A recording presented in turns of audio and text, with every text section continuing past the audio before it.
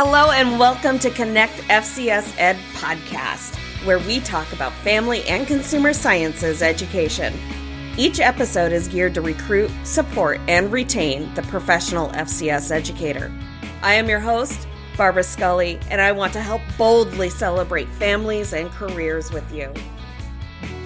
Do you remember your first year as a teacher?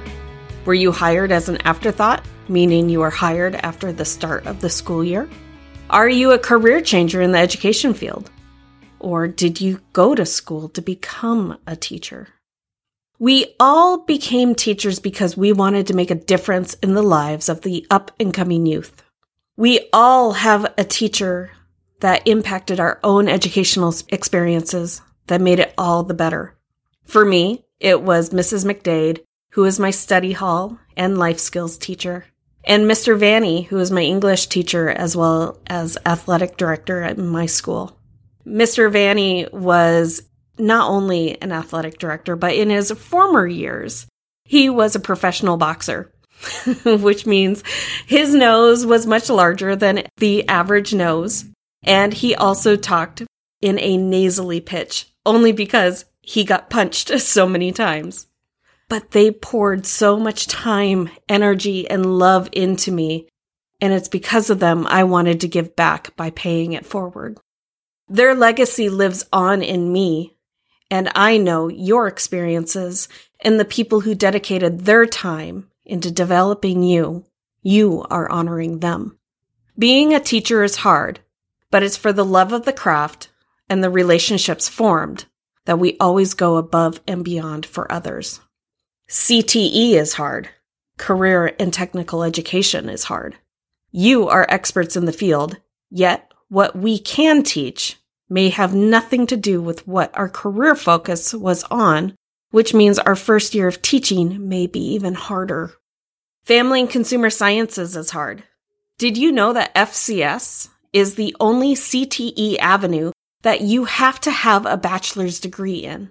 You cannot take the alternative route for certification to become an FCS teacher. Me, I have a degree in Information Technology Administrative Management. But in order for me to have a certificate in family consumer sciences and to be able to be a certified teacher in that area, I had to go back to school and get my master's degree in family consumer sciences, as well as take the West B, or you may know it as the Praxis.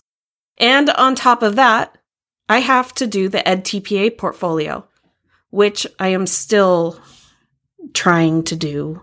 And because of COVID, it's not happening. But I'm having to do all those things, all while doing my job in teaching and learning. Becoming a teacher is hard, but I'm here to tell you it's looking up from here. So on top of that, being a first-year teacher is the hardest. You have to learn to apply all of the abstract and theoretical skills you learned in college. You're constantly blindsided by situations for which you are not prepared for. You must learn new things. A lot of new things. And in a short amount of time. All this while being held accountable for all the new things you must learn and that you really haven't had the experience to know yet. The hardest point in the year for a first-year teacher, if you aren't a first-year teacher, stay with me, this will apply to you as well. Many of us have seen the graph, Phases of a First-Year Teacher, a roller coaster of emotions. The first phase starts in July through September with the anticipation, the gearing up, the excitement, followed with October, falling into that survival phase, which then November through January is the point of disillusionment, or the pit of despair, as I refer to it as. It is the lowest point on the emotional roller coaster of a first-year teacher, and we're currently at this point right now in the year. This is only my 4th year as a teacher. I may not be that qualified for, but my experiences would say otherwise. I may not have had that many positions in my career in education so far, But one significant takeaway that I've come to find is that any year in a new teaching position has the qualities of a first-year teacher. Let me say that again. Any year in a new position has qualities of a first-year teaching. My first year teaching, I hit disillusionment in November, and I was first hired in October. I am that afterthought. My first year in my new building after moving, I hit disillusionment in November. My first year being a new teacher mentor for my building, which was last year, I hit disillusionment in November, and I was hired in November for that position. Disillusionment is real. It is hard. Any first year in a new position is hard. It's hard for all of the reasons that I stated. First year teaching was hard. I like to think that 2020 is like a first year for all of us. We are all having to learn to apply abstract and theoretical ideas about teaching virtually and teaching in a pandemic. We are constantly blindsided by situations for which we aren't prepared for.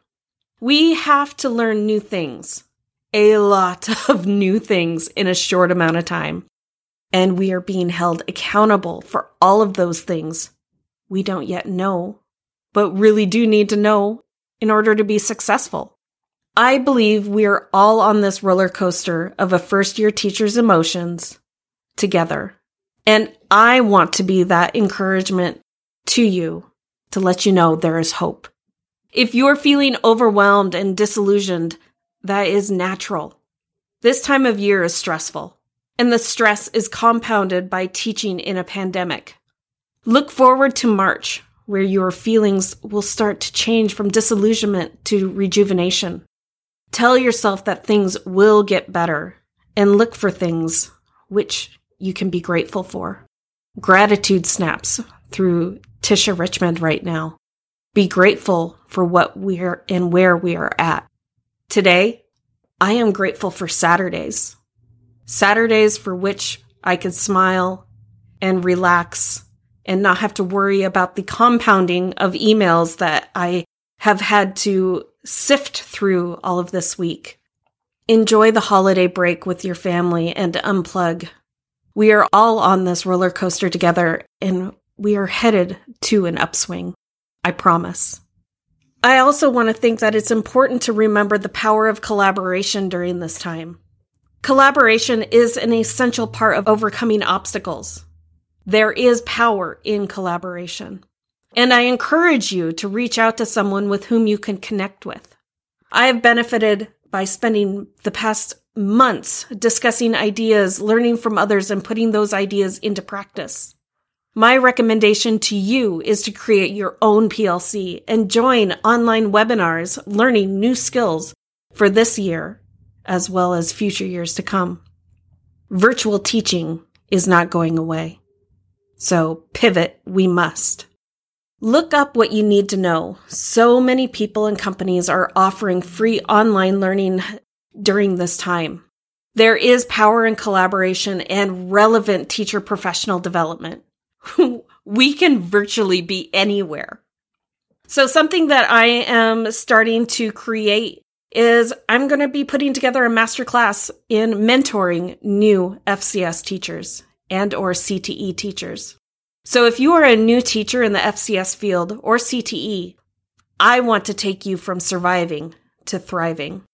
So join me on FCS Tips through Facebook, and let's elevate this year's teaching experience, and let's raise the bar together.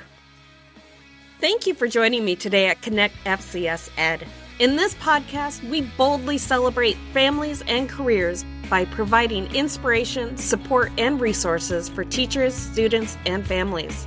If you could do me a quick favor, please leave me a 5-star review on iTunes. My mission is to get this out in front of as many people as possible to help educate and inform the community that home economics is alive and well. Each week, I will choose one special person to win some Connect FCS Ed swag. So be sure to add your name to the review, and I will reach out to you if you're the winner. Thanks again for spending your time with me today, and be sure to visit me at fcspodcast.com for past episodes and more gifts to help spread the word that family and consumer science is today's home economics.